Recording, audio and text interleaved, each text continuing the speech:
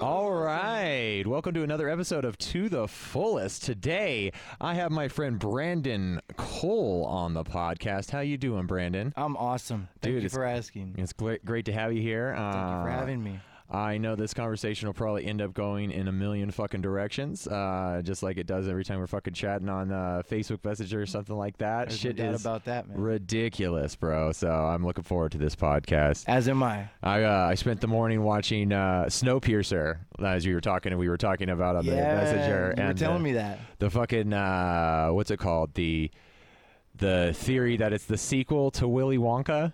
Yeah. Which was great. I enjoyed that YouTube video. you Thanks for watched that turning me on video to that. Oh, yeah. Awesome. I was wondering if you had watched it. That's good. Yeah. You like it? Oh, dude, it was perfect. It matched up great. I love stupid shit like that. And taking a kid's movie like Willy Wonka and saying that Snowpiercer is like a post-apocalyptic, violent R-rated movie is the sequel to Willy Wonka is hilarious. That's pretty gnarly, man. And it worked out great, though. Like, it's like, it does line up. That's what's crazy about it is it makes a lot of sense. Yeah. It really does make a lot of sense. Yeah, and I love dumb shit like that. That's fucking hilarious. Me too, Mo. Absolutely. Yeah. So you've been watching the Teenage Mutant Ninja Turtles recently as well, right? I have, man. I'm pretty obsessed with the first one specifically. The first two I like a lot, but that first one I am kind of obsessed with, especially the Shredder. I think he's one of the most awesome movie villains out there. Yeah, you got me to watch that as well. You watched it? Oh, yeah, we definitely put that Yeah? shit on. Yeah, April O'Neil and fucking... Was it Casey Jones is his name with the baseball bat, or? Yeah, he's the one with the hockey stick and the crazy, the hockey goalie mask or whatever. Yeah. Yeah. Yeah, dude, fucking, the first one was great. I remember as a kid, I was like, fuck, they're putting everybody in the movie. Yeah, the first one was awesome. I thought, when I was younger, I never really understood the whole darkness part of it, but now that I'm older, I can kind of have like a different appreciation for it. Yeah. So now I realize that it does have quite a perfect balance of darkness and light. Darkness and lightheartedness, in my opinion. Yeah. So I like it. I have a much more of an appreciation for it now than when I was younger. Yeah. Yeah, I remember you saying something about like the second one was missing that whole dark-heartedness in the cinematography of it and everything, right? You remember I was telling you why that is? Yeah. Apparently, a bunch of parents after the first one complained that the turtles were using their weapons too much. So they actually, if you watch in the second one, you see like Michelangelo using sausage links as weapons. And then you see Leonardo using just sticks, and they're not using their swords. He's not using his nunchucks. And apparently it's all because just parents complained about it. And I don't want to say they ruined it because it's still a good movie, but it wasn't the first one. Yeah. The first one was awesome. They used their weapons. I mean, they're ninjas. If they don't use their weapons, I mean, what are they doing, what right? What are they going to do? They're fighting crime here, you know? They are fighting crime. You can't fight crime with sausage links. Yeah, this is serious. You know? This is serious stuff. Most Crime definitely. fighting in pizza, right? Most definitely. That's fucking great. No, I love it, man. I love your perspective on the world, man. You're always fucking sending me crazy links and fucking I am talking sending hella you crazy shit. links, man. I have a habit of just sending you stuff and completely rambling to you. A lot of times I'm like, man, I wonder if he's just like, dude, when's the guy going to shut up? No, I love it, man. That's why I brought you on, man. It's like fucking let's just talk about And this shit. that's in why I never person, stop you know? rambling to you because I figure Yeah. somewhere in there you're gonna find something that you like. I like it all, man. It's fucking great, you know. That's good, man. That's awesome. Finding that twisted perspective on the world is fucking great, man. I mean, Yeah. like that like the Snowpiercer thing it cracked me up, man. And then It is pretty gnarly, isn't Yeah. it, though? You got this totally bright, lighthearted, colorful, musical comedy kid movie from the 70s, and it's weirdly related, and it completely makes sense in that video to this dark, post-apocalyptic rated R movie directed by one of the most well-known, greatest directors of our time. yeah. In my opinion, I mean, you know, he did have a movie that won Best Picture in the most recent Oscars, you know. I like his style. He'll be taking you down some fucking dark stuff in the movie, and then the characters in the movie do some just bonkers shit. You know, it's just really like kind of campy almost, in the darkest of places in the movie, and it was. it made it really enjoyable. Like I was like, fuck, this movie's fucked up. Like I watched the first thing this morning, so I could watch that YouTube video you sent me and understand what the hell they were talking about. Yeah. And I was like, man, this is a heavy movie for right away in the morning, Like it is a pretty gnarly movie. But they do some fucking. There's a lot of funny shit in that movie too that was cracking me up, where they take you away from that darkness for a second and give you some campy dumb bullshit. Yeah. I love that about movies. That's what I want to do when I start shooting some of the stuff that we're doing. Is a lot of campy fucking dumb bullshit. If you think about it, though, even Willy Wonka had a little bit of darkness to it. Willy Wonka's a dark ass movie. It is a dark ass movie. They call it a kids movie, and it is awesome, and it's lighthearted, it's colorful, but it is pretty dark, man. Especially that scene when they're on the boat going through the tunnel, man. Yeah, those are some pretty graphic images, dude. I would say that's not for kids. No, not at all. Yeah, and I like Les Claypool and Primus did that whole album, like the Primus and the Chocolate Factory, where they redid all the songs, and then there's versions of on YouTube where you can watch. And even my buddy made one before it was on YouTube and sent it to me. He was just like, I know you're gonna fucking love this, and he lined up the whole movie with the songs with the Primus version, which the Primus version does all those songs super dark, super eerie. Oh, I have no doubt about that, man. And it's like, it just it brings all the darkness out of the movie, because the music's not all Willy Wonka, all that fucking crazy, Tell me they do a dark version of Pure Imagination. They do all. That's my favorite one. That's my favorite one too. I would close my tribute shows with that. With the Primus version of Imagination. I'm gonna have to listen to that, and I can't believe I haven't heard that. I need to listen to that. It's really good. I have no doubt about that, man. Les Claypool is he's a bit of a genius. Oh yeah, he's fucking crazy. Absolutely. I went and saw that twice. Like I got tickets on StubHub and paid way overpriced for them because it's fucking StubHub. But it lets you go get to you get to see sold out shows if you got some cash. You do. But I drove all the way to LA to see the Chocolate Factory because they were going to skip Vegas, and then they ended up coming to Vegas anyways. Fuck, bought tickets to that one too. Yeah. Oh man. Yeah. Well, hey, at least you got to see him though, right? Oh, I got to see it twice. I've seen him a million times. I got to see the Chocolate Factory twice though, which was dope. I would love to see that, man. Yeah. I would really love to see that. They'll never do it again. Like that's how they do. That's criminal. Yeah. You gotta come. You gotta go see the show when it's happening. It's I will.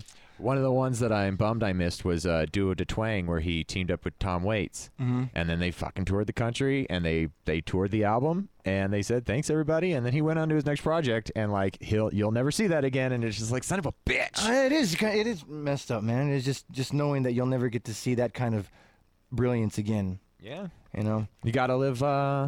You got to make sure you're living every moment. Absolutely. Yeah. Absolutely. Which is why I went and saw Steve Vai when I could. Oh, nice. I know that was kind of out of nowhere, but yeah, I went with Ruz and another friend, and Steve Vai. He came here, and he had some of the most brilliant musicians I've ever seen. He had a couple of violinists with him on his show who actually played a pretty big role during that concert. I've never seen anyone play the violin like this. I didn't even know the violin could be played like that. So it was one of those shows where my jaw was just hanging open the whole time. Yeah. Unbelievable. Oh, dude.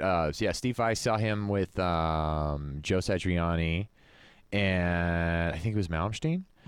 Doing the G3 kind of thing. It was one of those, Guitar 3 tours or whatever. Yeah. It was like 3 guitar aficionados. Fucking awesome show, though. Oh, Steve I Vai's have no doubt legendary, about that, dude. man. Yeah. I have no doubt. All three of them are pretty amazing. Oh, yeah. Oh, yeah. I particularly like Steve Vai over them only because I think that his style, the sound that he produces, can only be produced by Steve Vai. He's one of those guitarists that you're not going to get that sound. You're not going to be able to duplicate his style unless his hands are on the guitar. Yeah. And it's as simple as that. There are a lot of guitarists out there. I mean, that's what I respect the most about a guitarist, is if he can create a sound that you can't get unless that guitar player is on the guitar. And I think, to me, that's what makes a guitar player stand out. Steve Vai is one of those. Yeah. We were talking about this on another podcast, how the guitar is one of those great instruments where the timbre of your fucking guitar and all your distortion pedals and your amplifiers and like the way you play specifically, it's like all these variables add up into this unique snowflake of like this guitar tone. And then some people become amazing at it. their uniqueness is very much defined and stands out, like Most Steve Vai. Steve Vai, Eddie Van Halen's a really good example too. Oh yeah, he's pretty awesome. I always like mentioning Dimebag Darrell in it too, like because his tone and the way he would pinch notes and like all these things that he did. His little dive bombs and everything. Yeah, a lot of them, know that's Dime. Exactly, and other people can do dive bombs, but there's a certain sound that when he does dive bombs, there's a certain way that his sound that I don't think you can get with any other guitar player, because it's just the way his hands do it. It's the way he hits the strings. It's the way he strums. And like I said, you can't get it from any other guitar player except for him. And Dimebag Darrell is absolutely one of those guitar players. Oh yeah, man. Yeah, fucking what was it? Zakk Wylde doing that too. Like he'd hit that pinch harmonic. I was just thinking about that too. I was just thinking Zakk Wylde. Yeah, he hit that pinch harmonic in every 5 fucking seconds and every fucking.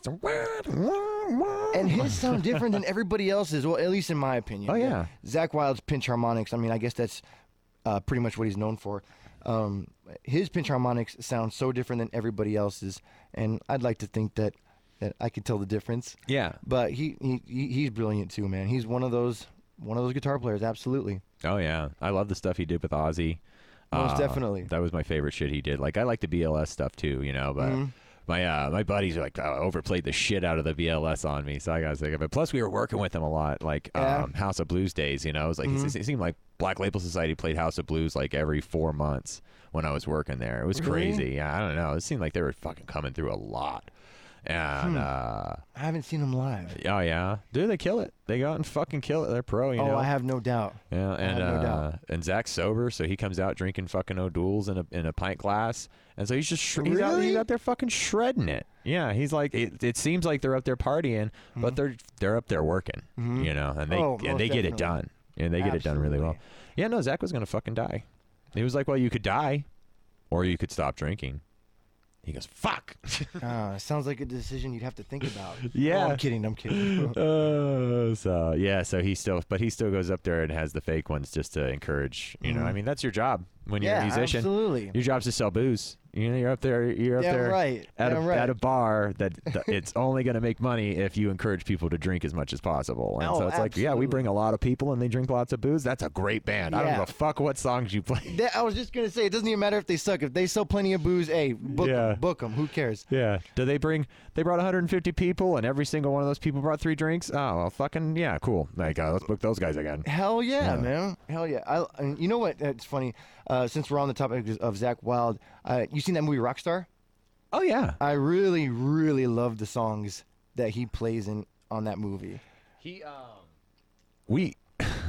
Anthony got the guitar from that movie in Rockstar. Really? The V, that's like the devil face that that Zakk Wylde's playing in the beginning of the he ended up buying that at Guitar Center one day. It was like sitting in a glass case, and he's like, "That's the fucking sickest thing ever." He had no idea it was even from the movie, he right? Bought it and he didn't know. He bought it because he just liked the way it looked, and it was like a good deal or whatever. But because it was like a prop guitar, right? So it was like an Epiphone that said Gibson on it, and they had when you flipped it over, right? It was like, wow, it looked great on camera, but like the attachments for all the custom pieces weren't exactly what. So you got a good deal on it, but it was like it was the actual prop from the fucking movie, and then he ended up selling it later. I was like, I can't believe you fucking sold that thing, Like, well, he ended up getting some cooler guitars, and he was always swapping his guitars around. Really? It sounded all right, yeah, it sounded good. It looked really fucking cool though. And we were like, that's the fucking guitar from the movie. Yeah, that guitar is pretty damn gnarly, man.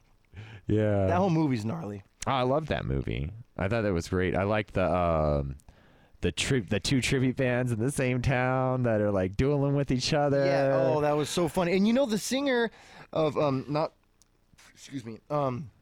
Wahlberg. He played the singer of like the tribute band in the movie. But that scene where he like argues with the dude with red lapel. Yeah. With the singer. You know who that guy is, right?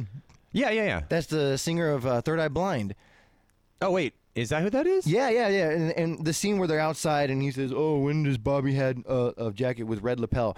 Well, the singer that he's competing with, who they replace Mark Wahlberg with, that's Steven something, but that's the singer of Third Eye Blind. Oh, and really? I didn't know that until like a year after I saw the movie, but I couldn't believe that. I was like, wow, Third Eye Blind singer is in this movie. Like there's so many rock stars in that movie, and then there are a lot of rock stars in that movie. Yeah, like watching back and like especially after working with so many of them, Vamped and shit like that, and like just looking back on that movie, you're just like, I know, like there's so many fucking dudes that were just like the bass player in this fucking in this band and like a drummer in this band, and it's like you would never know if you weren't like deep in that industry. Exactly. And then absolutely. I didn't know who Myles Kennedy was before that movie. Yeah.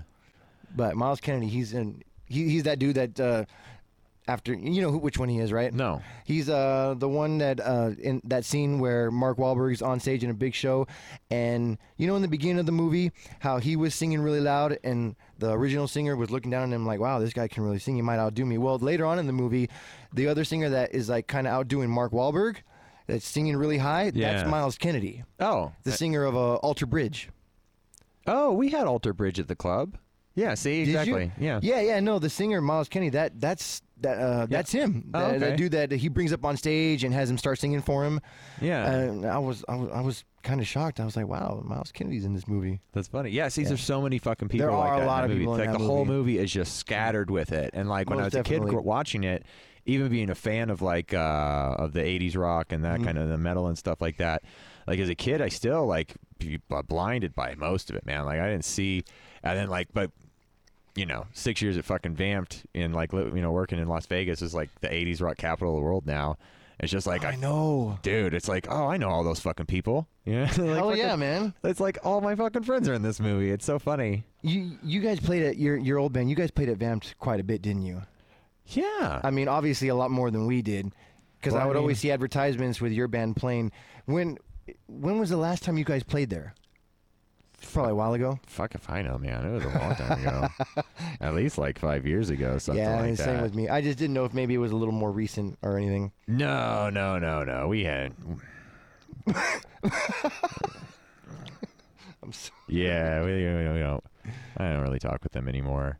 They got rid of me. So if I just move on. Oh, sorry. I shouldn't have brought it up. No, it's My fine. bad. No, it's fine.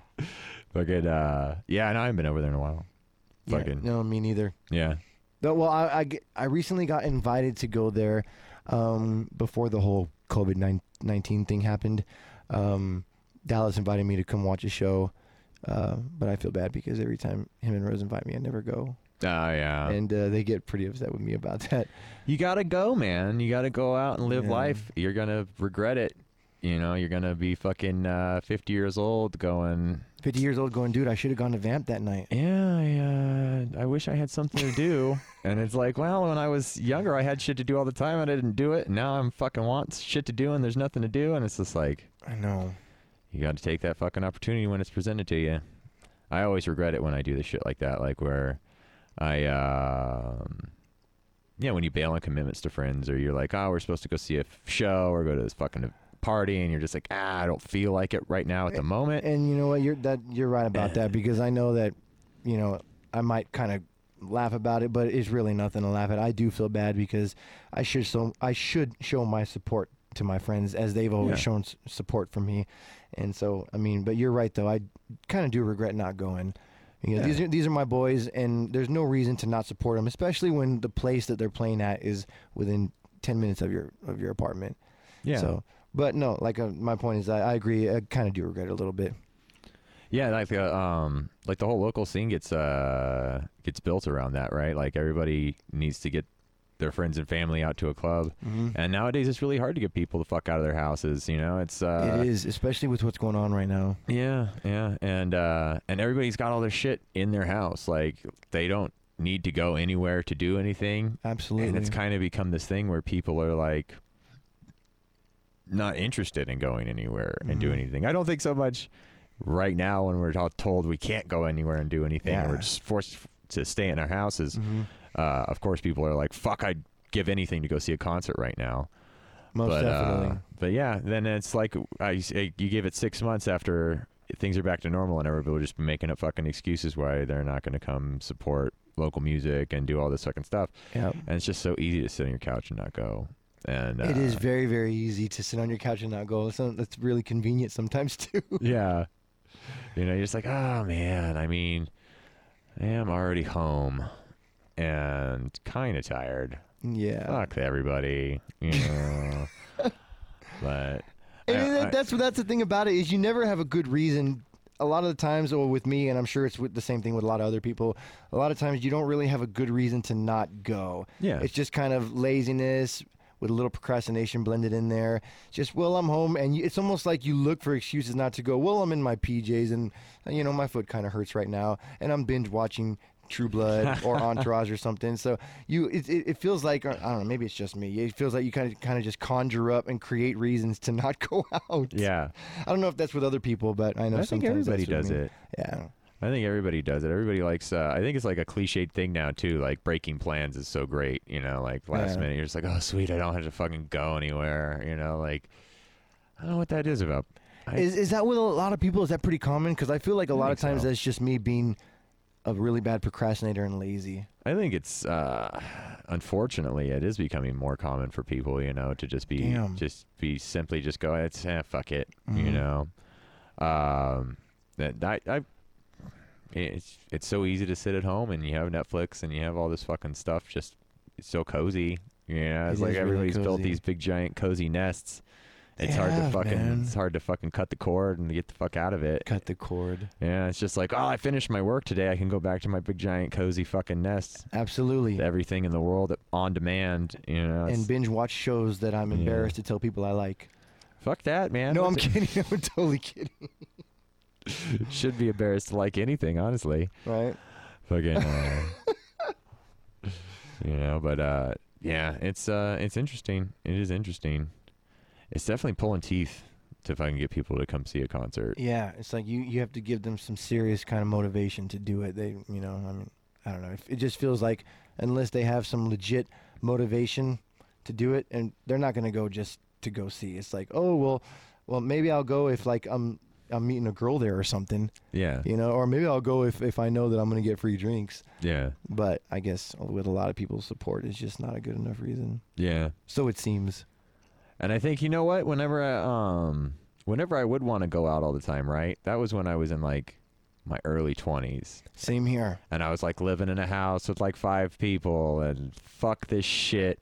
I didn't have a comfy nest, right? Like it's super uncomfortable. You're exposed all the time in a house full of roommates. Everybody's fucking leaving their shit everywhere and stealing your stuff and eating your food, and you're just like parking in your spaces in the garage. Yeah. Oh man. And you're like, oh fuck this, I'm out of here. I'll come back and sleep in this shithole whenever I fucking need to sleep. Yeah, absolutely. That was actually what drove me to not want to do the roommate thing anymore. Yeah. Which is the reason why I live alone now. Because back when I had a roommate, I was working a graveyard job, and every time I'd come home, my roommate's girl would always be parked in my spot in the garage. And maybe once or twice wouldn't really bother me, but it was every night. And I'm thinking, you don't even live here. I want to come home from work at 8 a.m., 8:30 in the morning after an 8-10-hour shift. I just want to come home, park in my spot, and go to bed. I don't want to have to wake you and say, well, can you get out of my spot? Yeah. It's like, no. But like that's the reason I just decided to not have any more roommates anymore. Yeah, it feels good. It does feel good not having to clean up after anyone else's mess except your own. Yeah. I think it's worth the extra money to just absolutely, be like, absolutely, not my fucking problem anymore. I wipe my own ass, and I fucking, that's all I have to deal with. Yeah, and then your roommates have friends over that have explosive diarrhea in your toilet, and it's like, dude, come on, man, I'm not here to clean up after your explosive shit. But one of my roommates did have someone stay with us that did have that and refused to clean the toilet. I mean, maybe I shouldn't be talking about that. But, hey, just don't drop names and you're fine. Oh no, I'm not going to drop names. But when someone who's not living there is having explosive diarrhea in your bathroom, it's like, dude, you shouldn't be here right now. Like, yeah. Come on, man. But and it's your roommate's friend. So I figure no roommates means no weird friends who paint the toilet with their crap. Yeah, that's terrible. Like, who wants to fucking deal with that? Nobody wants to deal with that, man. Yeah. Nobody wants to deal with that. Yeah. After a while, it's just not worth it, man. No, it's not worth it. Definitely not. So, yeah, I'm glad I haven't fucking had goddamn roommates in a while. In, 4 years, I think. Yeah, I guess I have. I have the one roommate. But she didn't count. She sleeps in the same bed with me. Yeah, I was going to say, if you're a couple, isn't it kind of more like a pain in the ass than ever? No. Gotta put up with her shit. Oh, that's funny. No, it's pretty sweet. It's a pretty sweet deal. And she encourages the house to stay clean, so it stays pretty clean. not like that. I was watching, what was it? Tom Segura talking about. I love Tom Segura. He's fucking hilarious, right? I was just watching Completely Normal the other day, man. Oh, yeah? I don't know. Dude, I was crying laughing. I really was. My neighbor that lives below me banged on the ceiling and said, "Shut up," because I was laughing so hard. That dude cracks me up. He brings tears to my eyes. He really does. I love Tom Segura. Oh, yeah. His fucking comedy is all about just real shit. And I love that thing we were talking about, though. Where he starts talking about how gross fucking guys are, and how he goes, just as dirty as you fucking allow the guy to be in the relationship, that's how dirty the house is going to be. Oh, absolutely. Hell yeah. It's like, just, we don't give a fuck. It's just like, we really if it's don't, okay man. with you, then I'm going to leave my underwear on the fucking floor then, I guess, Like, absolutely. He was saying something like that, too, about his joke with hotel rooms. He was kind of telling this joke to his audience that said, if you stay in a hotel room after I've stayed in it, shit is going to itch on you. Yeah. And he said, I wipe my balls and I jizz on the curtains because I know they don't change those. Yeah. And he just has me dying laughing so much. And his whole demeanor when he's up there talking is just so calm and collect. And he tells these stories naturally, and he doesn't, obviously he realizes it, but a lot of it is just so graphic and so extreme in nature. And it's like he's just telling it so calm, cool, and collect. And I think that's what makes it funny. Oh, he kills it. He fucking kills it. He absolutely kills it. If he was a woman, never mind. I loved he was up there talking shit, and he stares right in the fucking camera and goes, "This is," he goes, "You think you can do this or some bullshit?" He's like, "'Cause you can't." He goes, "So sit the fuck back down, keep eating your goddamn fucking popcorn. Because you can't do what I'm doing, and like just challenges the fucking world to like get off their ass and fucking go do something cool like I'm doing right here, because I'm just telling jokes, and instead of saying, everybody can do it, he goes, "You specifically, you can't do this. You'll never be able to do this." And he's right too. He's man. great. Not just anyone can do that. But I like that he encourages people. I think a lot of people. I think that's like reverse psychology encouragement he was trying to pull on motherfuckers. Where he's like, a lot of people go, "Did you just say I can't do something?" Like, hold my fucking beer, I'll prove you wrong, kind of thing. Yeah, absolutely. And pushing people's buttons like that. I thought that was a fun one that he did. But yeah, he fucking cracks me up. I love doing the stand-up thing, man. I'm really working on my own stand-up routine. You told me about that. You were mentioning that. Yeah, it's been fun, man. It's been fun writing. It's been fun working on. I can't wait till some shit's open where I can go out and start trying my lines out and embarrassing myself. And, it's basically just going to be me going and making a fool of myself. No one's going to fucking laugh, and I'm going to stand there and kick my feet around on the stage and go, "Well, that was 5 minutes," or whatever. And I guess I'll go rewrite all these jokes. Hey, man, it's bound to happen. A lot of people who are super famous right now kind of, when they were first starting their career, got booed off the stage bad. I know I was watching a documentary of Jim Carrey, and he's one of the most famous comedians, and he was saying how his first year or two when he was starting, he was constantly getting booed off the stage. He was hated by crowds, and this guy turns out to be one of the most famous comedians of all time. Yeah, he's an insane person, fucking Jim Carrey. That guy's a fucking trip, man. That dude's gnarly, dude. It's funny. I just watched The Mask last night and then Ace Ventura the night before, and dude, The Mask holds up. I just watched The Mask a week ago. It does hold up, man. It's still a good movie. It still is a great movie, man. Yeah. Like, I started it and I was like, here is like some basic 90s fucking cuts, and it was really 90s feeling in the beginning, and I was just like, okay, my brain's starting to check out, but then like it fucking fired right away with the CGI is really solid. I mean, like, it looks like cartoons proper, but it definitely does pass the test of time. It does. It holds up. It's a good story. It's a classic fucking, it's the classic storyline kind of thing. Hell yeah. But Jim Carrey's amazing in it, and he is the guys that fucking He's pretty incredible. The CGI work in it did a killer job, way ahead of their time, I think. Hell yeah. And you remember when you first saw that movie, when you saw that CGI? Yeah. I remember juicing my pants when I first saw that. Like, damn, that's really good. It is really good. Yeah. It still looks good. And it does look very good. A lot of the shit you see, especially like 90s movies that did, they were developing the CGI techniques. With our eyes, you know, people that actually exist in 2020, and we've seen fucking Avengers or something like that, right? Where it just looks amazing. And you go back, it's just like, oh, well, that clearly looks like shit. I can't believe I ever thought this was good, right? But but The Mask, on the other hand, holds up really well. It absolutely does hold up. To this day, it still looks good.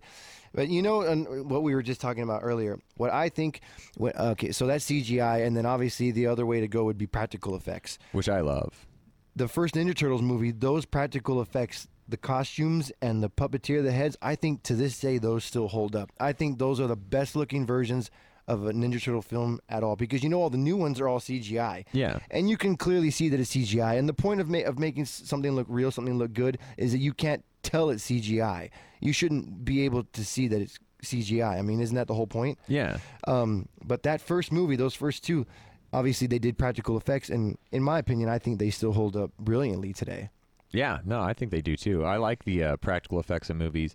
I especially like now where directors are moving into like this very practical effect mixed with like green screen backgrounds, and then CGI with like markers, right? Where they're like, most of what they're filming, that's like the central focal point of the image you're looking at, is actual costumes and explosions and like people, but then like they can like take all the walls and do whatever they want with them later, and it's like that shit looks real as fuck because you're not really paying attention to the walls, right? But so the background that they're in is great, and I just like the blend of it. It really is coming off nice, but it's still, your brain still goes, I'm watching computer images. Yes, it does. And, yes, it does. And there was something about the old days where there was just no CGI, like 70s movies and 80s movies and stuff, where they weren't even thinking that way when they were in pre-production. You know, they were like, we got to make some fucking costumes, and how much? Yeah, they had to use practical. They had to use practical effects back then. Yeah. I mean, I don't know how long CGI has been around for, but I know that back then, even if they decided to use it, it wasn't all that great. Yeah, so they were kind of forced to use practical to make it look as real as possible, and a lot of those movies did really, really well with it. Like I said, you know, the first Ninja Turtles, and you know, I keep talking about that because I'm kind of obsessed with that movie. It's a great movie. It is a great movie. Another one that I thought was funny, that you were supposed to come here originally on May the 4th, and I was bringing up Star Wars, and you said you didn't really watch Star Wars, which I thought was a trip because you're kind of a fucking a nerd like I am with the I'm a total stuff. Nerd, but for some reason I never could get into it, other than because I'm really big on villains. Yeah. And other than Darth Vader or Darth Maul, I could never really get into it. And I'm shocked because I know it's good. Yeah, yeah. And I can definitely appreciate it. Clearly, a lot of imagination and work was put into Star Wars, so it's definitely something you need to respect and appreciate, whether you like it or not. I just never really got into it. Yeah, I figured you'd be a super fan of it. What I want to share with you, like, and I gotta hook you up with it. Like, I'll give them to you on a thumb drive or something like that, man, so you can see them. Is I have old versions of like the 1977 original theatrical releases of Star Wars. Really? Yeah, and that's the thing that pisses me off about what they did, right? Like, I'm a fucking Star Wars nerd, but I'm not going to start ranting about it like a crazy person right now. But when they did the thing in the 90s where they added all that CGI and all this extra stuff, I think it like took away from the movie, right? And B, it was like an insult to these dudes in the 70s that fucking worked their asses off. Absolutely. And did a killer job.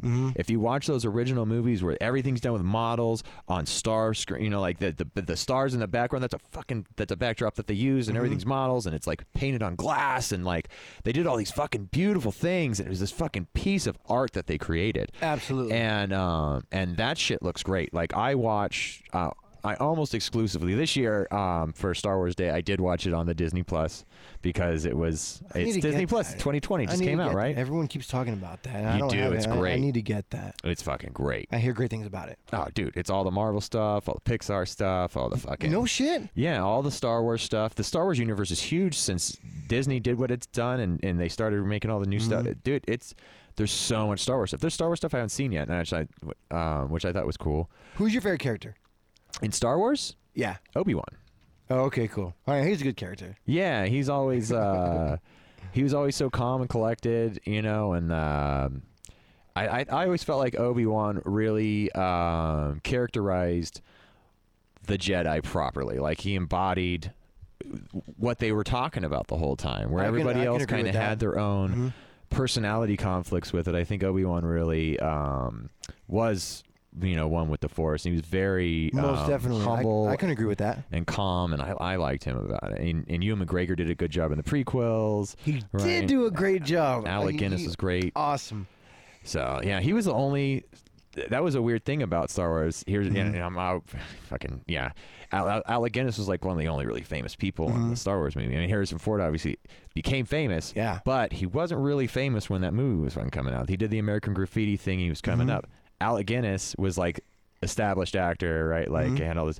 Everybody else became super famous from Star Wars. Alec Guinness's career fucking like ended from it. I was gonna say because that name's not familiar to me, but everyone from Star Wars is really well known now. Yeah. You know, like, you know, you got Mark Hamill. Yeah. And James Earl Jones, Han Solo. But anyway, I didn't mean to interrupt you. But yeah, I mean, everyone from there is pretty well known now. But I'm not familiar with that name. But yeah, that was the old guy that played Obi-Wan. Obi-Wan in the original one. Yeah, but by the time in the late 70s, too. You know, yeah, he was like a big name, and then he's like. Yeah, nobody knows who the fuck he is now. Everybody knows who everybody else is in Star Wars. Is he well known for anything else? It's a weird thing that happened. Fuck if I know, man. Like, he just was doing all kinds of acting before that. See, I should know that. Like, I should be able to list off a few movies that Alec Guinness was in before Star Wars to even bring this thing up, right? But it's just one of those, I don't know, one of those odd facts about it, right? Like, Harrison Ford became a fucking superstar after that shit. Like, Harrison Ford, like, and yet Harrison so Ford, dude, is, I mean, these days he's considered a legend. Oh yeah, absolutely. And I mean, I think mostly everyone who's a fan of him, I think would mostly agree that maybe Han Solo was where that started. Yeah, was what launched him into superstardom. Oh, big time. You know, big time. I remember seeing a movie that I really liked with him in it called The Fugitive. Oh yeah, The Fugitive. I thought that movie was great. Yeah, see, Harrison Ford's a fucking stud. You know, even as he got older. Yeah. He still kills it. He's like George Clooney, still a good-looking guy no matter how much he ages. Yeah, you know. Yeah. Fucking killing it. Yeah, I thought he was fucking great in what was it, Episode 7 too. He's still still Han Solo. Fucking still Han Solo. That shit was still just as Han Solo as he was back then. Yeah, you know, he was probably like I love Obi-Wan. Like you're saying, who's your favorite character? But fucking Han Solo, right? Guy's a intergalactic drug smuggler for the fucking the mob. You know, like in the middle. He's probably of this. like the most charismatic character. Oh yeah, in there easily. You know, the most charming, I guess. Yeah. He's one of them ladies, man. He's one of them cool guys, almost like the Tyler Durden of Star Wars, you know? He's a fucking scoundrel. Yeah, scoundrel. Dude, Han was the fucking best, man. So, yeah, he's, I could keep talking about fucking Star Wars forever, but let's not do that. How about we talk about this video I have right here? We have something from, I think it actually was from Vamped, right? You guys were playing some Dirty Paradise. This is the song Thunder? Yeah. This song is called Thunder. This was one of our live shows at Vamped, and it was before we had recruited a new second guitar player, so we played it with just me on guitar. And it actually didn't sound too bad. You know, that's why we decided to go through with it, because the days that we were practicing before that show, we were hesitant to still go and play live on that particular show because we hadn't recruited a second guitarist yet. And a lot of our songs back then contained a lot of guitar parts that needed two guitar players.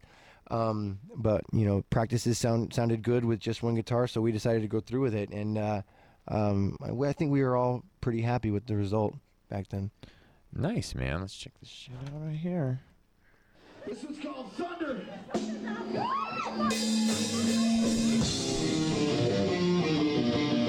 Oh, the good old days. See, I remember those fucking That's my Merlot Gibson guitars. Those dice were killer, man. Those dice were killer. I could never stay off of them. It's those little extra parts of production that you bring to the stage. Oh, yeah. They make a huge difference. Absolutely. A lot of whole little things like that is what creates a live show. It's what contributes and adds to an amazing live show. Yeah.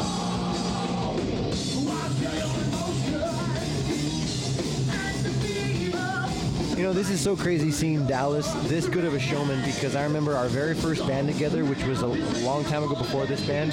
He was not this good and this loosened up and charismatic on stage. He used to be real stiff, real shy on stage, man. He's really grown into a good performer.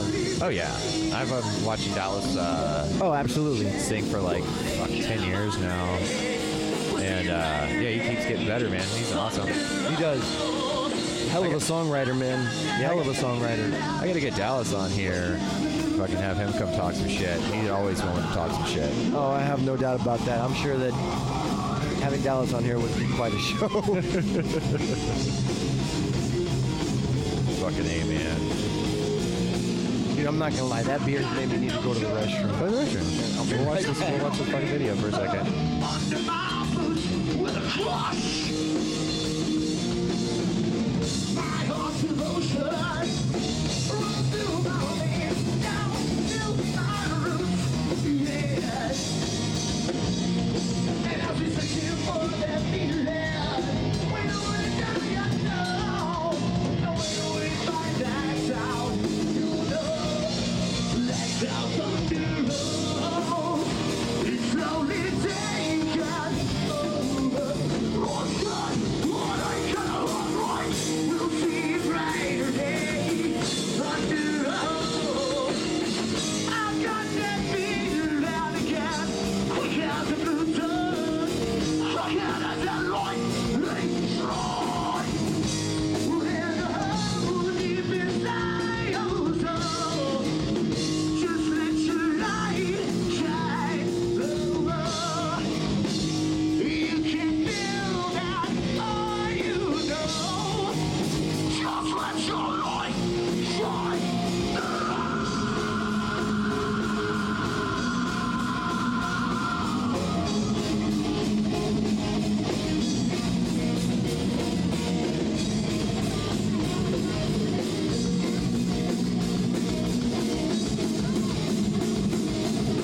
Let's out thunder roll.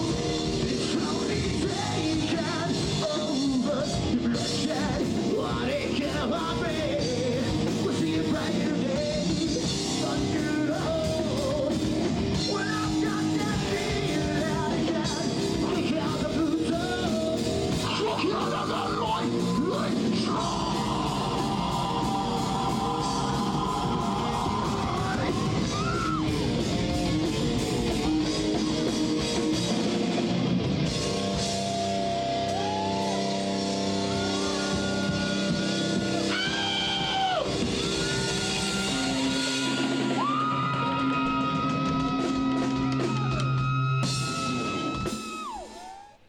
Nice. It Record-breaking looks like phenomenon. Trish did that one, huh? I fucking love Yeah, Trish. you know Trish? Of course, yeah. Yeah, see, Trish is my fucking good A friend. lot of our videos on there were done by her, and I'm not so sure I've ever met her, which is I feel pretty bad about, because a lot of the videos that I like of us on YouTube were all done by her, and I'm thinking, how do I not know this lady?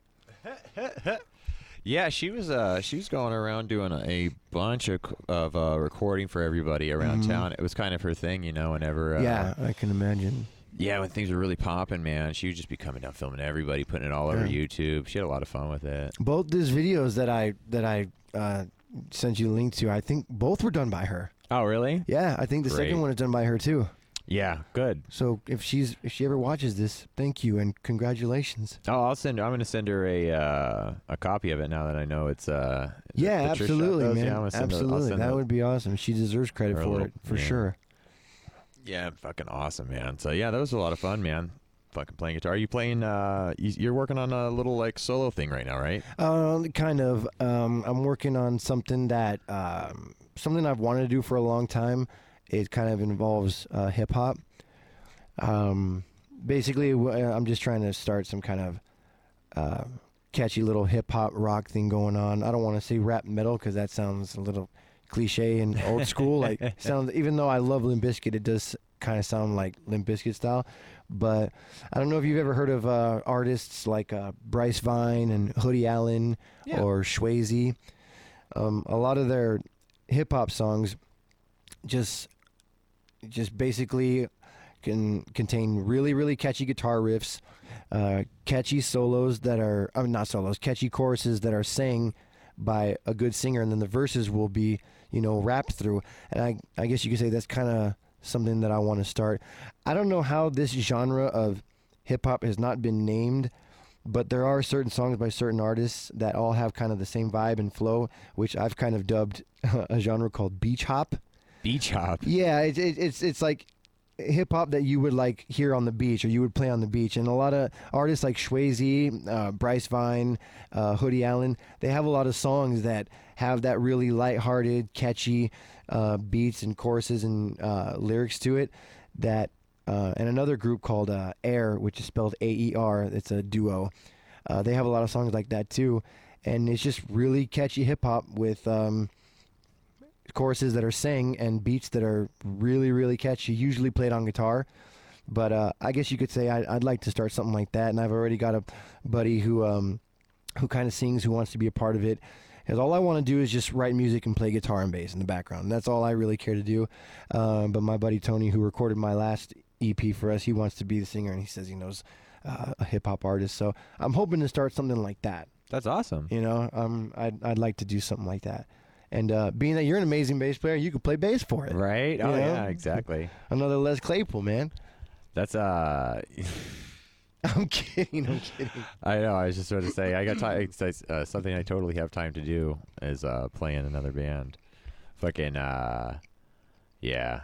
That sounds awesome, though. You got to bring that project onto the show whenever you have it going. Absolutely. And I already have some songs recorded, but they're just guitar, bass, and drums. But I've sent them to the guy who wants to be a part of it, the singer. But he's also like an audio engineer, producer kind of guy. Yeah. So I've already sent him a few guitar bits that I've recorded, and he's, as we speak, he's kind of working on something right now for me to write other additional guitar parts too, and then for hopefully if we get like a good rapper, for him to write like some good lyrics to, some good flows too. Tight. Yeah, because I've always been a huge fan of hip hop, and even though all the bands that I've played in the past have been some form of rock, some genre of rock or metal, I've always wanted to do something that involved hip hop, and I think now is probably the best time to do it. Nice. You know? Yeah, I love my hip hop in the morning whenever I'm working out, man. Yeah. I've been really into like J. Cole and Childish Gambino and shit like that. Although he went back to Childish Gambino, dude. Yeah, he went back to Donald Glover, I guess. Now I saw a stand-up of him, dude. The dude's hilarious, and he's a genius too, man. Because he's really great on stage as a stand-up. Okay, but after I saw the Childish Gambino video for This Is America, but then he did another video. I forgot the name of the song, but that's when I thought to myself, this dude's a genius. He's brilliant on stage. His music's brilliant because that song, This Is America, went like to #1 globally. Yeah. And that the video, they have videos on YouTube breaking down that video and kind of detailing and describing the importance of it and the significance of it, how it's not just another video. Yeah. There are hidden messages in it. He's telling a story in that video, and I think that's brilliant. Oh, yeah. No, he's always telling a story. He's always got an agenda or some kind of like something he's trying to get through to people. With all of his art, I think. Absolutely. And his TV shows are great too. Have you seen his TV Community? shows? Community. Yeah, Community's Atlanta. great. Have you seen Atlanta? I have not seen Atlanta. Atlanta's awesome. We were talking about like the Netflix, Hulu, Amazon thing. Is Atlanta Hulu, on one of those? It's Hulu. Oh, has Hulu. Atlanta. Okay, cool. And Atlanta's fucking cool, man. Like, is it? Yeah, it's kind of funny and lighthearted, but it has some serious shit in it. It's not like a comedy like Community was. I was gonna say, is it anything like Community? No, it's not like Community. That's at probably all. a good thing. It's like a serious like black experience from like Atlanta. So, but that sounds interesting from, like, for sure. Donald I want Glover's to check eyes. that. And yeah, it was fun. His buddy's like a hip hop artist. He's trying to manage him and whatever. But yeah, it's great. It's a really good show. I'd be happy to check out anything involving him because, like I said, to me, he's just a genius. No, he really is, man. I love his music. That's my workout jam. Whenever I'm running in the morning. Hell yeah! This is America. Yeah, I like fucking what's it called? Oh, I'm terrible at fucking names, but the chorus is something like, "Don't be mad 'cause I'm doing me better than you're doing you." It's called Sweatpants. Sweatpants? Yeah. Is that the name of the song? That's the name of the song. That's How why have it's I not hard. heard that? It's a fucking great song, but Who does it? Who's the does artist? it's Childish Gambino. Oh, it is. Donald Glover, yeah. Oh shit! I gotta check that out. Yeah, he's fucking great. That's like whenever I'm running and that comes on, that fucking gets me going. You know. Oh, It's a yeah. fun one, man. Yeah. Him and fucking. Gets that blood flowing. Yeah, Kendrick Lamar and fucking J. Cole and shit. I got a little fucking Pandora playlist that I rock whenever I'm fucking working out. Get me all man, pumped. dude, I'll check out anything with Donald Glover. I don't know, man. I'm still stuck on the video for "This Is America" because a lot of even the way he stands in the very beginning of the video, he does a certain stance when he points the gun at the dude. That stance is actually culturally significant. Black culture, black history. Okay. If you look at the breakdown of that video, there's a bunch of videos on YouTube that break down all the stance he does, the lyrics, the stuff in the background, how everyone's how in the video how he's dancing and stuff in front, but in the background you see chaos and violence. That's this whole message of like how there's so much of this bullshit going on in America, but entertainment is used as a distraction so that we're not panicking, going crazy. But if you look at videos on YouTube of breaking down that video, it's actually quite brilliant. And that is what made my respect for him just Have to watch it. double, triple. It's brilliant, man. Yeah, he's a pretty inspirational cat, man. He's Absolutely. He's definitely one of the people that I like. I try to like be like, look at him fucking doing it. You know, you can make TV shows and fucking do stand up comedy and write music and Hell like you yeah. can do it if you fucking really put your mind to it and just fucking do it. Right? Absolutely. And he's one of those cats where I bet he says no to a lot of people because he's just in his fucking workspace writing, getting everything put together. Absolutely. And, like, Most people that are that working, talented, that much of a genius, they want things their way. They know that what they're doing is good. They know that what they're doing is the choices they've made and the way that they've decided to do things has got them to where they are. You know, I mean, Dave Grohl's another example. Yeah. You know, he's from what I've heard, he's one of those artists that is not going to be told what to do. He's going to do things his way because he just knows how good he is. Yeah. And I'm not saying he's cocky or anything, but like I said, you know, artists of his caliber just know that as long as they're in charge of the creativity, that as long as they have full to damn near full creative control, that what they're going to put out is going to work. Yeah. You know, I mean, Corey Taylor, I think, is another one of Slipknot. Yeah. Yeah. Yeah. No, I'm a big Slipknot fan. Yeah, me too. Me But, too. Yeah, total bummer that Joey's not in the band anymore It is because he was a big part of the bummer. writing process. He And absolutely- it yeah, he shows on the latest albums, man. And his live Yeah. shows were incredible, man. Yeah. The whole drum set, like, revolving and stuff. It was, dude, their live shows are incredible. No, there was nothing like a Slipknot show, man. There's nothing I'm like so a glad. Slipknot. Do you like them better than Stone Sour? Oh, fuck yeah. What Okay, the good. fuck? Thank you. It's a dumb Kind question, of right? fucking question is I know. that? Thank you. I was just talking to another person who was just telling me that how much better Stone Sour is than Slipknot, and I just looked at him, and we were at a bar at the time, so I paid for my drink and I left. Yeah, apples are better than bananas. Yeah, right. The fuck kind of fucking. Thank you. No, that's nothing that I would ask genuinely. I Two just thought, totally different bands. Thank you. And Yeah. one of the things that I respect about Slipknot a lot, right? Because they were like, they created a fucking product for people like me when I was 17, an angry ass pissed off kid who wanted some fucking metal, right? Most And definitely. it's like, but then they're like, oh, but we wrote all these other songs that are like actual music, right? As opposed to just, and they were like, let's not put that on a Slipknot album, though, guys. You know? Oh, yeah. Let's not do that to all our Slipknot fans. and just put this on another record as a separate entity. And I fucking thought that was just the smartest thing they could have ever possibly fucking Absolutely. done. Because, I mean, Absolutely. look what happened with, like, Stained, for instance, right? They released this fucking hard rock album. The first Stained album was good. And then they fucking hang out with Fred Durst, and he's like, you know, that one song that was like kind of a sad acoustic-y thing was really good. You should just do a whole fucking album of that. And it's just like, well, that's a fucking swing out of left field. You know, it's like you created a product and an image already that people are buying. And it's like, Now you're just gonna tell I thought that was some garbage.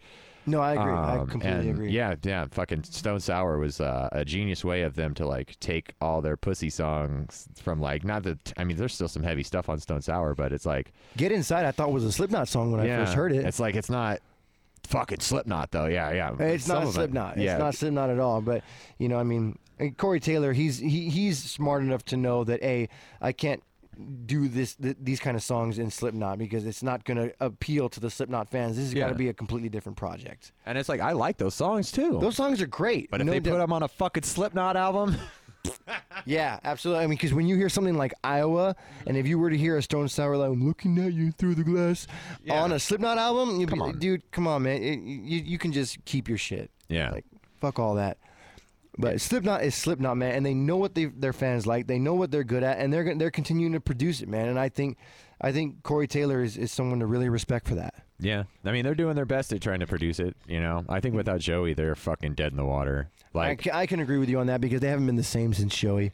Yeah, like he was one of the lead writers though for the fucking band, and they got I don't know.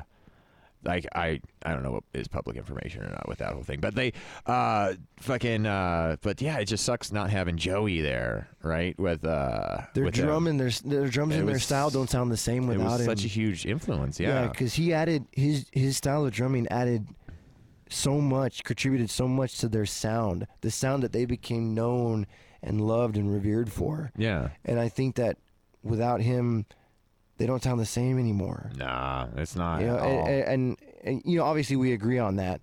And I was going to say that's just my opinion, but I think that most hardcore Slipknot fans can agree that since he's been gone, it's not the Slipknot sound anymore. No, and not at all. It's what's his name? It's Max Weinberg's son though. Is playing drums for him now, right? And from Max Weinberg was the drummer for Conan O'Brien's fucking band all through the 90s. That's right. So his son's playing drums for him now, right? And so.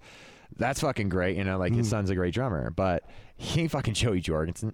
Like he ain't Joey Jorgensen. Nobody's Joey Jorgensen, man. I know drum machines that can't fucking play that fast, right? Like absolutely. He's a legendary drummer, and he is, man. And he's Slipknot's drummer. He's Slipknot's drummer, man. Like he belongs with them. He really does belong with them. And since he's gone, like I said, they don't sound like Slipknot anymore. They're still Slipknot, but they're not first album or Iowa Slipknot. Yeah. In my opinion. Those two were those are the Slipknot that I really liked, right? Absolutely. Yeah. Those first two albums. Absolutely. My favorite Slipknot album of all time has always been Iowa. I agree with that. Absolutely. Too. Iowa. I think Iowa is back, brilliant. Brutal album. Absolutely. And then they bands start experimenting. They're not going to write the same fucking song again for, 13 songs or whatever on an album. That's true. They do it like twice.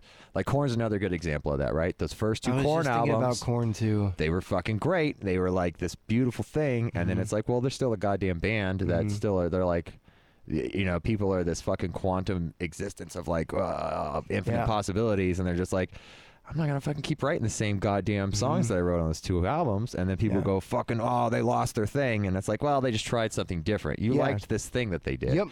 But like artists gotta breathe, man. They can't just keep reproducing. Some can, like they got to be given room to experiment without getting any backlash for it. Yeah, I mean that's the whole point of being an artist is experimentation, creating new things. That's what artists do. They create. They got to be given room to create, or otherwise that defeats the whole purpose of being an artist. Yeah, like I think Slayer's a good example where. What was it? World Painted Blood, and I'm a huge fucking Slayer fan, by the way. Slayer is awesome. My first tattoo was fucking Slayer. Oh, dude, that's hot. Yeah, I know, right? We did that in my fucking friend's garage. Yeah, so I love Slayer, right? But like the last album that came out, it was they were so intent on not. There's this thing that happened, right? Like I think metalheads have that same assholishness that like.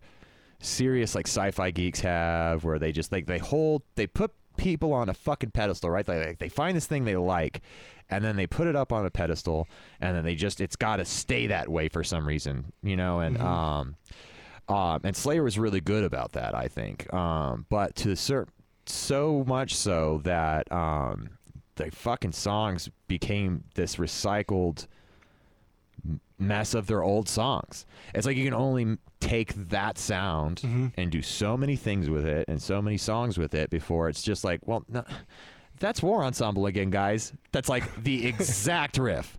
You know, you're like ripping yourself off because you're not allowing yourself this this room to express yourself in different directions, right? You're just like, let's keep it right here where it works. And it's one thing to cater to your fans. It's another thing. It's another thing to be a complete slave to them. Yeah. To where it interferes with you doing what you want to do, with you knowing what you ought to do, and just I don't know. Just, like I said, it's one thing catering to your audience, giving them what you know they like. It's another thing to being a complete slave to where it compromises who you are as an artist. Yeah. And I think, and I know Kerry King and Jeff Hanneman were both, what do they call it? The something police. But if like riffs weren't, like they've said that's not a Slayer riff, right? Like, so they had found this sound that was working, and they were like determined to stick with this formula, and so they would literally police each other's riffs. And so as they're writing riffs, it was this strict process of like, you know, like that's not a Slayer riff. That's not how Slayer sounds. And there was like this thing where it was like, well, this is how we're gonna, you know. And so there was no, they weren't allowed to be that way, right? And they kept it tight. And sounds like in that movie Rockstar when he's like, "Oh, this is the Steel Dragon way. Me and AC write the songs." Exactly. Is it a lot like that? That's exactly it. Okay, yeah. Because the way you were describing it was like, oh, that's really cute and sweet that you want to contribute writing, but you know, me and AC write the songs. This is the Steel Dragon way. I mean, the way you describe it was like, so that is not far from the truth of how it really is. Oh yeah, yeah. But they had great success with it, right? I mean, like they were like one of the biggest metal bands of all time. Absolutely, I mean, they practically invented death metal. They did, didn't they? I can't think of another one who pioneered. What was Venom? It was Black Sabbath, then Venom, then Slayer, right? Yeah. And then fucking Cannibal Corpse. The Almighty's the greatest death metal They're the band band in of all Ace time. Ventura, right? Yeah, they're the band in Ace Ventura. Yeah. And another band that writes the same fucking song over and over again. Yeah. But I like that song. Like they do get it sounds like the same shit, right? Like if you listen to it from a distance, it's just like but it's like the weird shit they're doing with guitar is really cool, man. And they do a lot of experimental stuff, and it does stay dark and like evil or whatever and heavy. But like Cannibal Corpse, man, they do some fucking interesting stuff. They do. Yeah, they think out of the box and still keep it, but then bring it back and like put it right back in the fucking box. And it's like, oh, I guess that works. It's if you can do whatever the fuck you want, it's death metal. You're just making crazy ass loud noise. Yeah. So I was gonna say death metal. Well, I don't know. I don't listen to a whole lot of death metal, but I absolutely do respect it. Yeah. You know, and one of my favorite bands right now started off, I think, as more of a death metal band, a band called Bring Me the Horizon. Okay. I think that they started off as a death metal band. Yeah. They're certainly not death metal now, but I think their first album or first two albums were straight up death metal. No, really. Yeah. From what I've heard, and the few songs that I listened to that were considered their old stuff were pretty death metal-ish, like death metal kind of like blended with thrash metal. Okay. And then they eventually evolved to metalcore, which is what that album Sempiternal is. It's a straight metalcore album, which I think is their best album. And now they've evolved to some kind of metalcore blended with dubstep almost. Oh. You know, I mean, the newer stuff I've heard is it's really good. It's really catchy. It's well written, but it sounds like they're doing the cliche thing right now. Yeah. But I mean, I can't fault them for that because the shit sounds good. Yeah. You know. Well, and you know, you gotta sell fucking records, man. Absolutely. It's like, what do you want to be? Yeah. You know, do you want to be the guy who like because the guy who stands his ground and just goes, I'm gonna write my songs my way, and like not give in to anything that people are interested in listening to. It's like, well, who the fuck are you trying to sell that to then? Yeah. You know, it's like, are you trying to sell somebody? So there's that line or that spectrum of like, how much do you want to give people what they want, but also do your own thing at the same time, right? And some bands just go all the way. There's like, give them what they want, what they really, really want. I can only imagine how hard that must be. Almost kind of being stuck in like one of those being stuck between a rock and a hard place thing. Like we know what our fans like, but the direction we're going is not what's coming out naturally as far as songwriting goes. Yeah. I know that some bands have experienced that. So a friend of mine experienced that with his old band called Escape to Fate, where he knew what his fans liked, but the direction he was trying to take his music in was a lot different than his previous albums that he knows his fans really like. But I can only imagine how hard that must be to want to satisfy your fans, but at the same time want to do what comes naturally to you as a songwriter. Yeah. You know, I mean, that must be pretty hard. Yeah. You know? And you have to find that balance, I think, with it too. And like, yeah, absolutely. Make decisions like we were saying, like with Slipknot, right? Where they, well, we'll just make a whole nother, these nicer songs that I'm writing, I'll make a different band for those. And so that I don't piss off my fans who love this band. And that's a brilliant decision to do that, to just do a whole nother project. That's a brilliant decision. It really is. It's I think it's a responsible decision to your fan base, right? Because you're not like fucking doing the bait and switch, right? Like, I thought I was getting a metal album, and here's all this fucking nice, you know, chill music, and it's like, I wanted to fucking punch someone in the face tonight. What the fuck?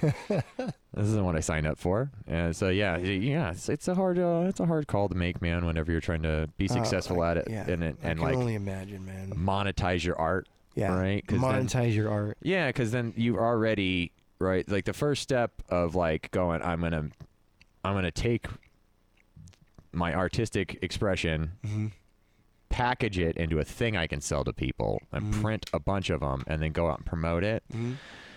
It's like, I mean, you're already on that road, aren't you? Right? Like you've officially stopped singing songs for your friends and for fun, and you are selling a product now. Like you've created it, and I don't know. I don't know what I'm not trying to make a point or anything. I'm just kind of talking. No. It's funny because what you're saying is kind of getting me thinking right now. I think I can kind of build off that, add on to that. What we were talking about earlier, how the subject of appeasing your audience, but what you want to write and what's coming to you naturally as a songwriter is not what you know them to like. I think that Corey Taylor with Stone Sour made a brilliant decision in just making it a whole different project, because I think that maybe what brings a lot of bands down is that whole change in style, that whole kind of tone down in heaviness kind of is the beginning of the end of their career. But if you were to do it as a whole nother project, I wouldn't think that, I don't think that might be the beginning of the end. Yeah. Because it's a whole nother band, it's a whole nother project. It's something that this band is not known for yet, because nobody knows about him yet. So I'm going to start a new band and make this band known for this certain kind of music, rather than having my band that I know everyone likes completely change their sound and lose so many fans. Oh yeah. You know, so like I said, I think that was a great decision. You know, just make it a whole different project. Yeah. You know, I mean, I think that's a smart thing to do. I agree with it 110%. Yeah. And I might be rambling right now because I think we just had a beer. I just Yeah, no, I'm enjoying one too. Thank you, by the way. I appreciate you bringing me over the Heineken Zero, man. Oh man, it was my pleasure, man. A lot, dude. They're fucking great. It was my pleasure, man. I can't thank you enough for having me on the show. I really do appreciate it. No, dude, it's fun, man. It's fun. I know we were talking about discussing meditation as well. You've been studying meditation, working on trying to find your happy place. Yeah, I've been trying to develop the patience to do it, because from what I understand, meditation takes a great deal of patience. Well, it does. It's just it's practice is what it is, I think, more than anything. And I think it's when I first started with my meditation practices,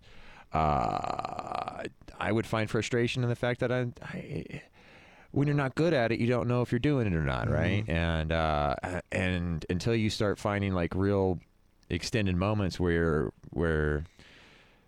you're kind of at that meditative state, you know, for a few seconds, 5 seconds. Now maybe I can go for 10 seconds. Oh, and now all of a sudden you're starting to realize what your goal is, right? But it's like there's this part in the beginning that's kind of this foggy thing, like, am I doing it right? What am I doing in the first fucking place? And so I think I don't know, there a few things to consider, because I'm just talking. I don't have like a written out course or anything. No, right? but I could use any advice you can give me, as I'm like right now I'm at just the beginning stages where I don't know what to do. I can use any advice. So there's there's simple practices that you can do, right? Where the one I like to tell people to start with is like a counting and a breathing practice. So as you start to focus on your breath, right, you take a deep breath in, and let it out, and count 1, and then deep breath in, and let it out, and 2, and work your way up to 10, work your way back down to 1. Eyes closed, focus on your breath, just calm your mind. What you'll notice to start happening is your mind's going to start popping thoughts in there, right? And where I'm at currently in my meditation practices is really focused on my mindfulness and being aware of those thoughts. So you don't like validate or anything. You just observe the thoughts that come to your mind and know that there's going to be all kinds of shit coming your way, and it comes, it rises, it builds, and then it slowly goes away. And instead of holding on to these thoughts like we do in our normal day, right? You'll get lost in a down a rabbit hole kind of thing. Yeah, and you'll just start thinking about that one thing because what you're not doing is you're not being mindful of the thought and allowing it to come and not reacting to it and not attaching positive or negative things to your thought processes. You just observe and let it go. And so while you're meditating, you kind of work on that process of allowing your thoughts to come to you and just move through you. You're not there to think about these things. And your brain's going to keep chattering. And it's going to keep chattering. And eventually, it'll start slowing the fuck down because you're not grabbing, right? You're not biting. You're not getting lost in these thoughts of just whatever the fuck it wants to think about, the past, the future, money. It doesn't matter. It's your brain, right? Its job is to be on. It's like your cell phone. Your cell phone's going to just constantly be like giving you notifications for all the apps that are on it and checking the internet for updates, and it's doing all this stuff just in the background. And your mind's doing the same thing, but you're part of that, right? So you're aware of it. And so the meditation thing is like, you get that stuff out front. You're not thinking about lost in these thoughts, and you find, or I find that eventually, that shit will really slow down and shut the fuck up. And you can just be at peace with your nothingness. I love my nothingness. That's one of my mantras I like to repeat in my head when I'm, just sitting, which is I am nothing and I know nothing. And so all this shit that's going through my head is meaningless because I'm nothing and I know nothing. And I can't attach any emotions to that shit. I don't know anything about anything, I'm just this fucking dumb human who isn't meant to know any better. But so where am I at? I'm rambling a little bit. Right? No, I'm listening. So that's really, it's a weird thing, right? Because there's a lot more to it than what I'm just talking about. But you just find that peaceful place in your consciousness where you're not thinking about the future, thinking about the past. You're not allowing yourself to react to thoughts that come into your mind. And you get a nice reset out of that, I find, right? When you come out of that place and you finally allowed all these thoughts to fucking flow through you, and your mind the tide kind of fucking pulls back a little bit, and your brain realizes like, all right, he's not listening to me. I'll shut the fuck up for a second. And you can just be there in nothing and realize that that's all you ever are anyways. And all this bullshit and this panic and this anxiety and the feeling of like the world's coming down on you and you're always going to be behind and all that shit, that's all in your fucking head. and you go, oh, fuck, that is all in my fucking head. And it does mean nothing. And I'm fine. Everything's great. You know? Yeah, I've been told that an important thing about meditation is when you're trying to do it, your brain is going to be going 90 miles an hour, but the key is to not latch on to a single thought. Yeah. The key is to not go down a rabbit hole. That's, from what I understand, is a very important thing about learning how to meditate. Yeah. And meditate properly. That's the first step. Yeah. And it is called mindfulness, and what you do is you find that you can start taking this tool, this skill that you're practicing, because you're gonna fucking suck at it, and you suck at it for a really long time, and then eventually you start to kind of not suck. And I'm at that place right now in my life where I kind of don't suck. You got to crawl before you can walk, though, right? Yeah, like I'm not good at it, right? But I just do it whenever I have time and whenever I can, and every time I do it, I'm fucking so glad I did. And I get a little better, and I get into better at it or feeling better. I get better at it. Oh, okay, all right. I know where my peaceful place is, my nothingness is, and I focus on my mindfulness throughout the day, right? Where I'm not just like aware of my thoughts when I sit to meditate, but I am aware of my thoughts most of the time. Because it's part of my practice of not losing my fucking mind and being angry, right? So like with me, like I have my anger issue where I'll rage a lot and I lose control of myself. And it's just a human response, right? But what it is me allowing myself to react to these things that are out of my control. And so I focus on the mindfulness to see myself, to catch those thoughts, right? I catch those angry thoughts. And they'll slip up, you know. I'll let out a little. I start letting off some steam. Oh, their fucking computer's not working. Or, oh, I got to change my password on my fucking emails again. So you tend to go down a rabbit hole sometimes. Well, the rage will take over, right? And instead of watering these seeds of consciousness, in this case, watering the seeds of anger, with your focus on and your mindfulness, you can see that shit sprout up, and you catch yourself, and you go, "Whoa, that was okay. It's okay that you had that you lost control for a second. Let's stop watering this thing. Let's take a step back. We're gonna stop what we're doing. We're gonna just go walk around the block. We're gonna sit. We're gonna step out of this energy." Isn't that part of practicing, though? Isn't that part of getting better? Yeah, and instead of having to go through that, because instead of allowing the rage to build, because it builds so fast, right? And it becomes like a drug. You lose yourself in it. Really? And so like, yeah, and so you feed it, right? It's like feeding the fire. And so something goes wrong, I get upset about that. I try to fix it. It doesn't work, right? Now I'm going to have to do like 3 more things to fix this, right? I get upset about that. The second time I get upset, I get twice as upset as the first time I got upset. Now I've recognized, oh, something's happening up there. And I'll usually say something at this point, right? See, this is the mindfulness, right? I'm observing my own thought processes as they're occurring and my actions as they're occurring. And then I'll fucking say something and I'll be upset. When I say something and I give into that anger and I fucking express it verbally to the world, threefold, I just fucked up big time.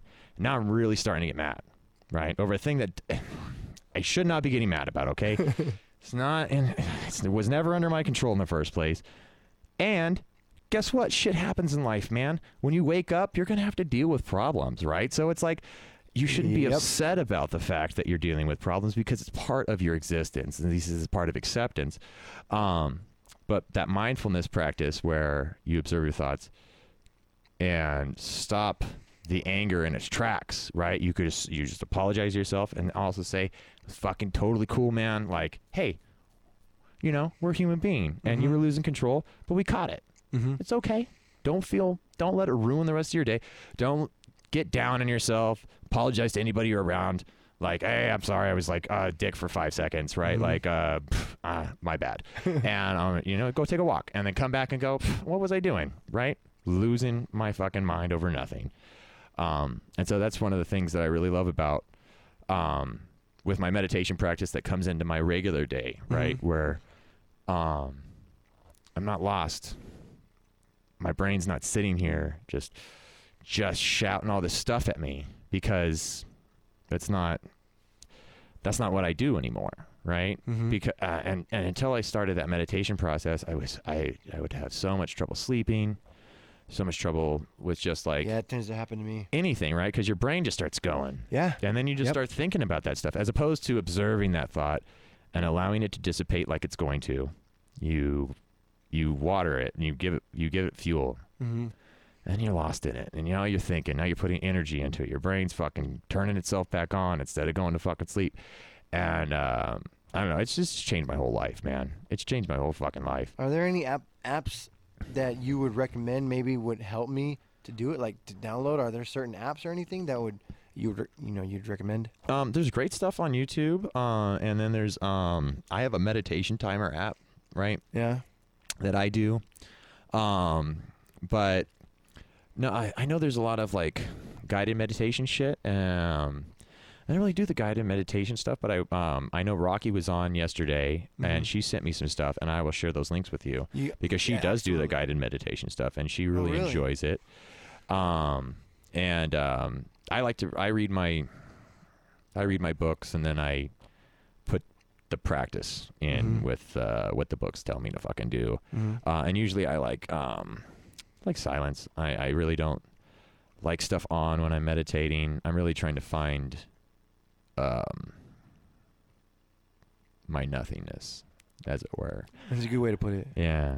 I really like that place. And you come out of it really in a beautiful state of mind, because when you find that, you know, you're just like, life is great in that point where you don't got the TV on, you don't got music on, you're not thinking about shit. I mean, you're not doing anything or eating anything. You're just sitting and being mindful and being aware of your breath, and allowing your mind to just like be without this direction. And it's such a, I don't know, that was beautiful. You get fucking lost in it whenever you check in. Yeah, it's really great. Like, I don't have to smoke so much weed. Like, you know, a lot of times,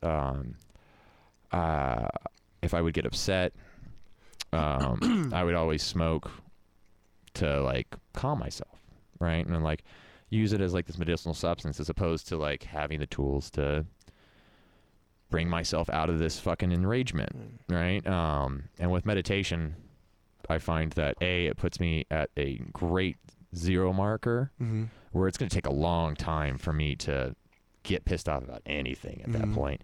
And it prepares me for things. Like, things come my way that I'm just not expecting, and it just fucking duck feathers, bro. Like, doesn't faze me at all. I solve the problem. I never even for a moment felt any kind of anxiety or anger build up in me, and because I was reset, I was zero, I was balanced.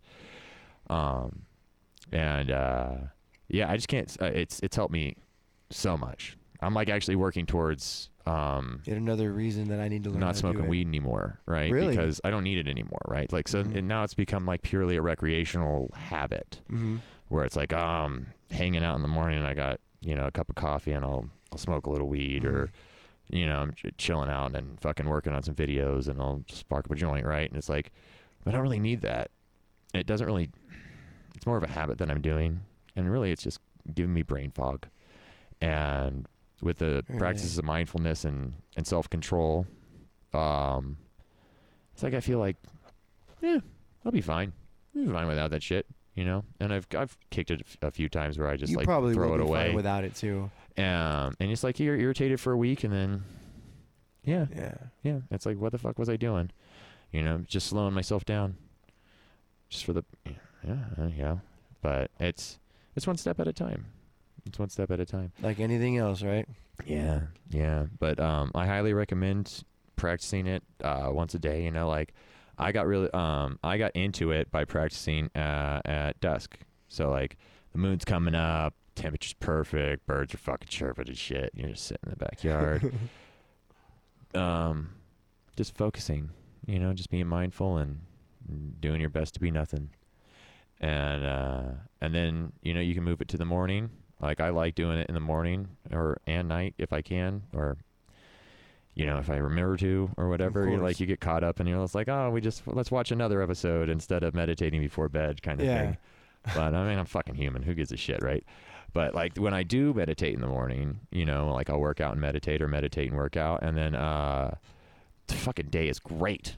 Those are the best days. Really? Those are the best days.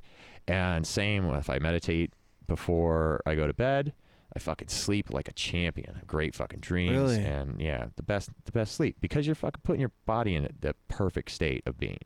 You're always fucking all this bullshit, and you're cramped up and you're anxious, and your hormones are like your fucking, all your levels are just, they're all over the fucking place all day. Yeah. And then I drink caffeine, I'll have a coffee, and that throws me all off. I have some sugar after dinner with some, with a dessert, and that throws you all off. And then I smoke a little bit of weed, and it's just like this chemical mixture, and it's just like, I've been focusing on all this. Mm-hmm. So you become aware of it really when your effort all day is to be mindful and not lose your shit. Yeah.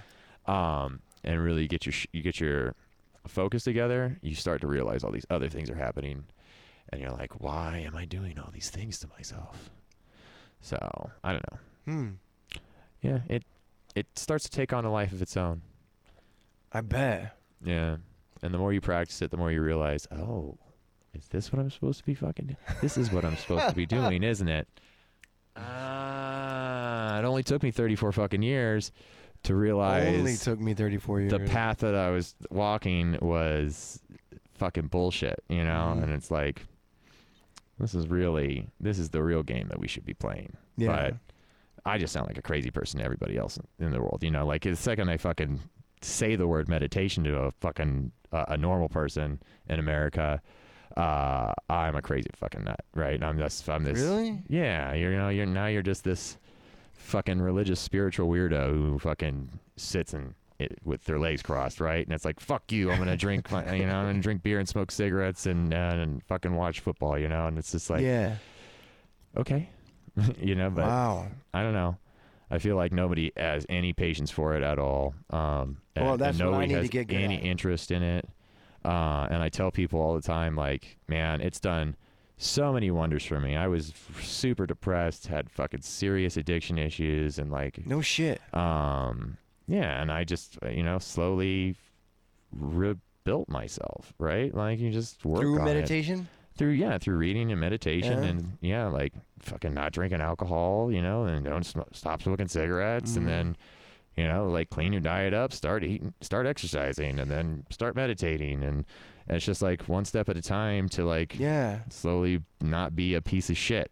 It's like I was watching Joey Diaz the other night. He's like, these motherfuckers coming to the bar, and he goes, yeah, I'm sober now, man. He's like, I stopped doing all these fucking drugs. He goes, what the fuck? You want a medal? He's like, you're not supposed to do drugs in the first place, you dumb motherfucker. He goes, nobody gives a shit that you're sober now. He goes, now you're just doing what you're supposed to be doing, right? Like, that's funny. And it's so true. It's like we get lost. And we don't realize, especially we're in drugs, fucking man. up. Yeah, especially and drugs will make you rationalize all kinds of crazy shit. Fuck yeah, it will. Yeah, and you just fucking get lost in them motherfuckers. So yeah, it's been a fun it's been a hell of a ride. I don't know if the whole thing's been fun. It's been a ride nonetheless, man. It's been a ride, bro. Yeah. And every day, is a new adventure for me, man. Like I really look forward to going down the road again. And that wasn't the case for a long time for me. It was like every day, like I like waking up now. Yeah. That was a hard one for me. That was a real hard one for me. Really? Yeah, I always hated waking up. Like, oh God, here it goes again, right? I'm fucking still trapped in this world. Waking up, dreading what the day will bring you. Yeah, right? Yeah. Before I even knew it was coming. And I know that feeling. And see, and that's perception. That's a lie you're telling yourself. Yeah. That's a fucking lie you're telling yourself, and it will just bury you. It will fucking bury you, because none of this is real, man. You know, if you really want to, none of it's fucking real. This is all a goddamn dream. It's an illusion, and that we've all convinced ourselves is important, and it's not. And yeah, and it can get really dark when you start to put so much meaning into meaningless shit. Yeah. And try to control the world around you as opposed to just going with it. But yeah, I can keep rambling about this shit for a long time too. But no, I'll share some. Trust me, if I had more time, I'd love to hear all of it. Oh yeah, no, I know you got to go see your you got an appointment after this. But yeah, no, and I'll send you some links to it. Please do, because like I said, it's something that I'm really trying to get into. I genuinely want to get into it because one of my worst flaws is my sheer impatience.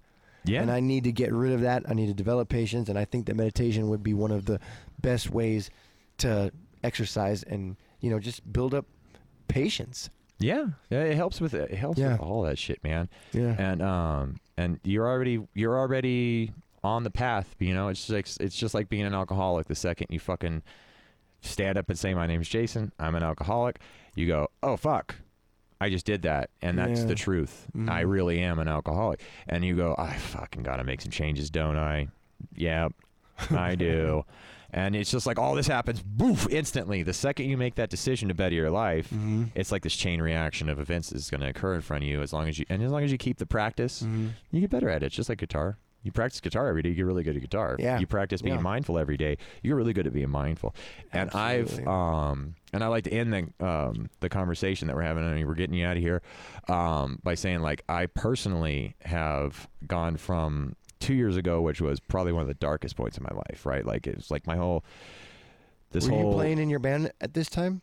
I think so. No, I wasn't. But like building up and building up and building up, and not dealing with my problems properly, and not dealing with my thought processes and focus and on mindfulness, and like I was really fucking in a dark place. And now recently 2 years of practicing and reading a lot, and like trying to meditate as much as I can, and trying to focus on me being a better me, right? And I'm having the best fucking days I've ever had in my life. Like, it's really encouraging. For no fucking reason at all. I am just ecstatic just to be alive and doing dishes in my fucking house. It's crazy. And it's because it's not that anything's gotten better in the world around me physically. It's my perception of the world that's gotten better. And like I said, this world is a fucking illusion, man. And it's however you choose to see it is how it really is. Because that's all you have is the illusion, the hallucination in your fucking, in your mind. And so you'll have, anyways, I'll close that by saying, I had the best fucking days of my life. Just regular fucking days, just a fucking Tuesday. We don't do anything special. It's like the best day of my life. That's encouraging, and it's inspiring to get me to want to do it even more. Yeah, man. Absolutely. Everybody should be doing it, man.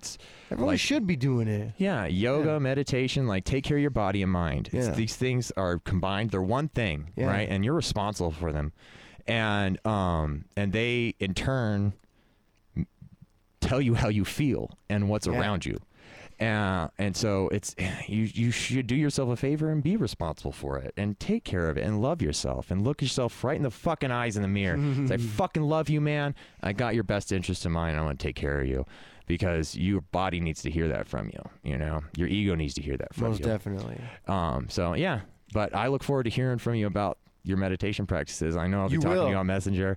Hit me up as much as you want, man. I'll give you more like practices, but try the count to 10 with the breathing. I will. I most definitely will. Count up to 10 and then count back to 1. What you'll notice, your mind starts to drift. You'll be like, oh, was I on 6 or 7? You go, start over again. Go back to 1.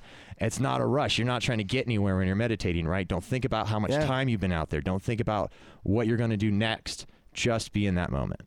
Cool. So, but I love you very much, Brandon. It's been a great fucking time having you on my podcast. I can't thank you enough for having me on, man. Dude, dude, thanks for coming. It's been so much fun talking to you, and we could talk for fucking ever, I know, and I'll have to have you back on again. So, most definitely. Yeah. So once again, this has been To the Fullest with Jason Forberg. Brandon Cole, you're the man. I'm gonna play us off with your video here. The Dirty Paradise fucking HOB video. Anyways, man, fucking peace and love, y'all. Take it easy.